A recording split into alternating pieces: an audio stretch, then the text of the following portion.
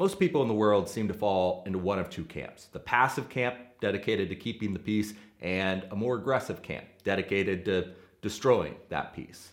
Today on Rooted Daily, we see how the Bible says there may be a time for both.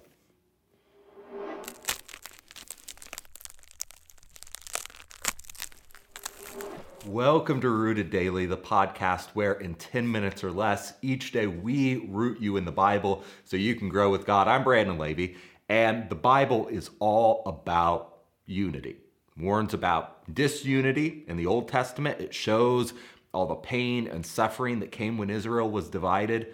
Jesus makes one of his last prayers on earth all about unity during his prayer in the garden.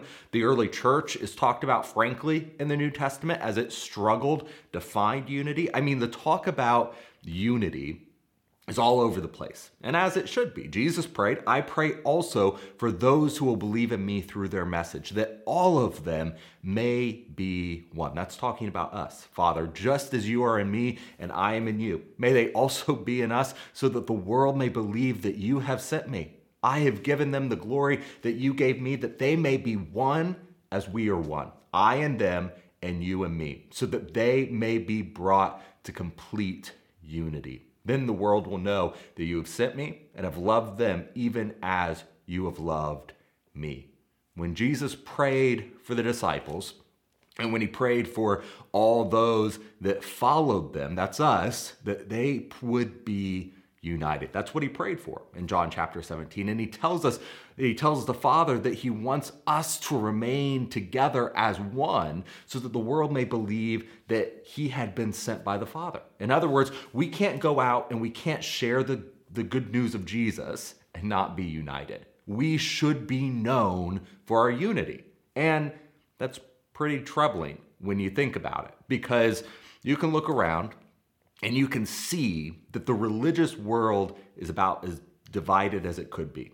In my town, we have dozens of denominations all divided from one another. Even when we're willing to do away with those denominational names and those denominational doctrines, there are all sorts of things that divide God's one church. Personalities and preferences and opinions.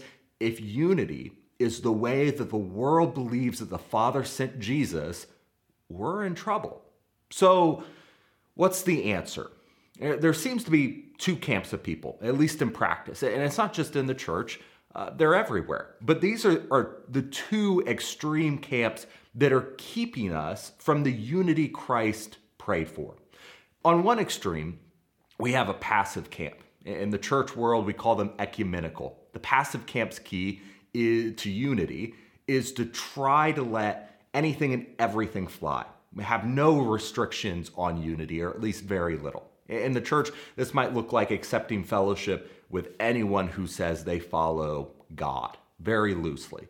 And there's an immediate issue with that approach, and it's that the Bible repeatedly denounces it. 1 John is written to a group of churches that had false teachers come in who claimed they followed God, but they rejected a few very basic foundational building blocks of God's word. Jesus is the Son of God, we should keep his commands, and we should love one another.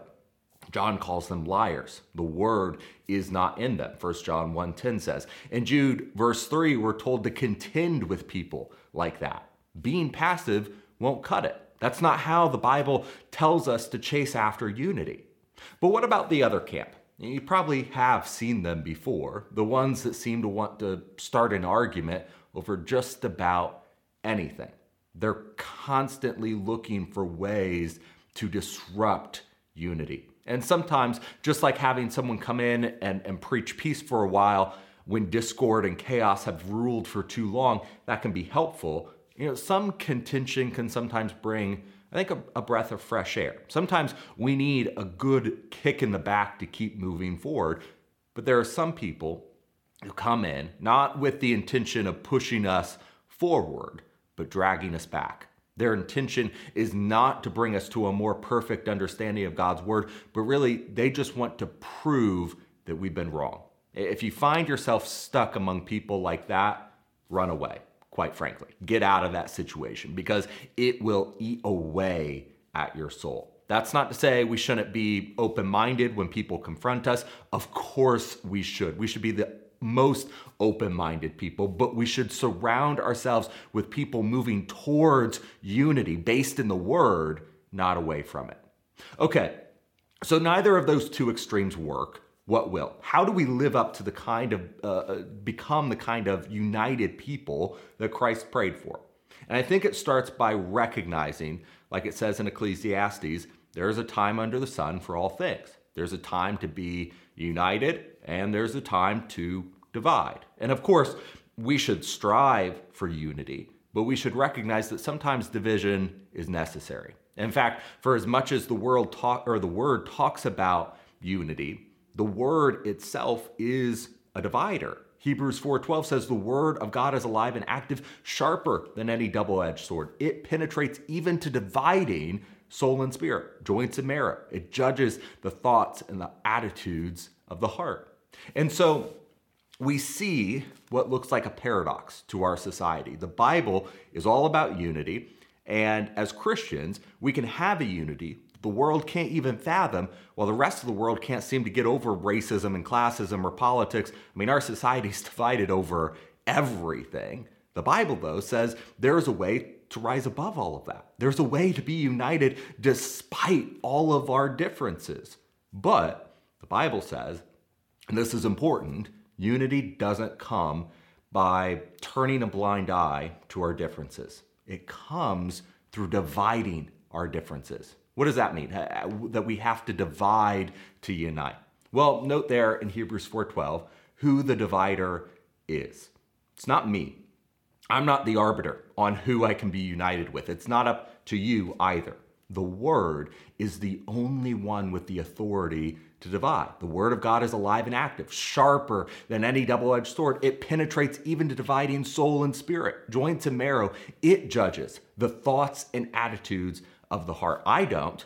Okay, what does that mean? It means that instead of being in either of those two camps, those extremes, being so passive that we're never willing to break off unity, or chomping at the bit to divide as soon as we get the chance, it's somewhere in the middle. There is a time for both. And when the Word of God is silent about a difference we have, I have no right to refuse unity. I should submit. I should be humble. And maybe it doesn't mean I have to change my mind, but you don't have to either. But when the Word of God does divide, I should not dare to remain united. I should cut off ties and prayerfully work to reconcile, not by ignoring our difference, but by working through it in the Word. That was Christ's prayer. Not that we would be united where Christ had divided, but that we would mend those divisions so that together we could all be united with Him. There is a time to be united and a time to be divided. And if we get into the Word and we root ourselves in it, God will help us see the difference. And that'll do it for this episode of Rooted Daily. I cannot wait to sit down and open up God's Word with you next time. Thank you for watching this episode of Rooted Daily. We're praying that you're growing with us as we study the Bible and use God's Word as our only foundation. If you appreciate this content and you want to make sure that others can see it, subscribe to the podcast on your favorite app and hit the share button. Most importantly, if you're ready to take the next step, repent, be baptized, and hand over your life to Jesus, let's talk today. Just send me a text to 317-207-2734.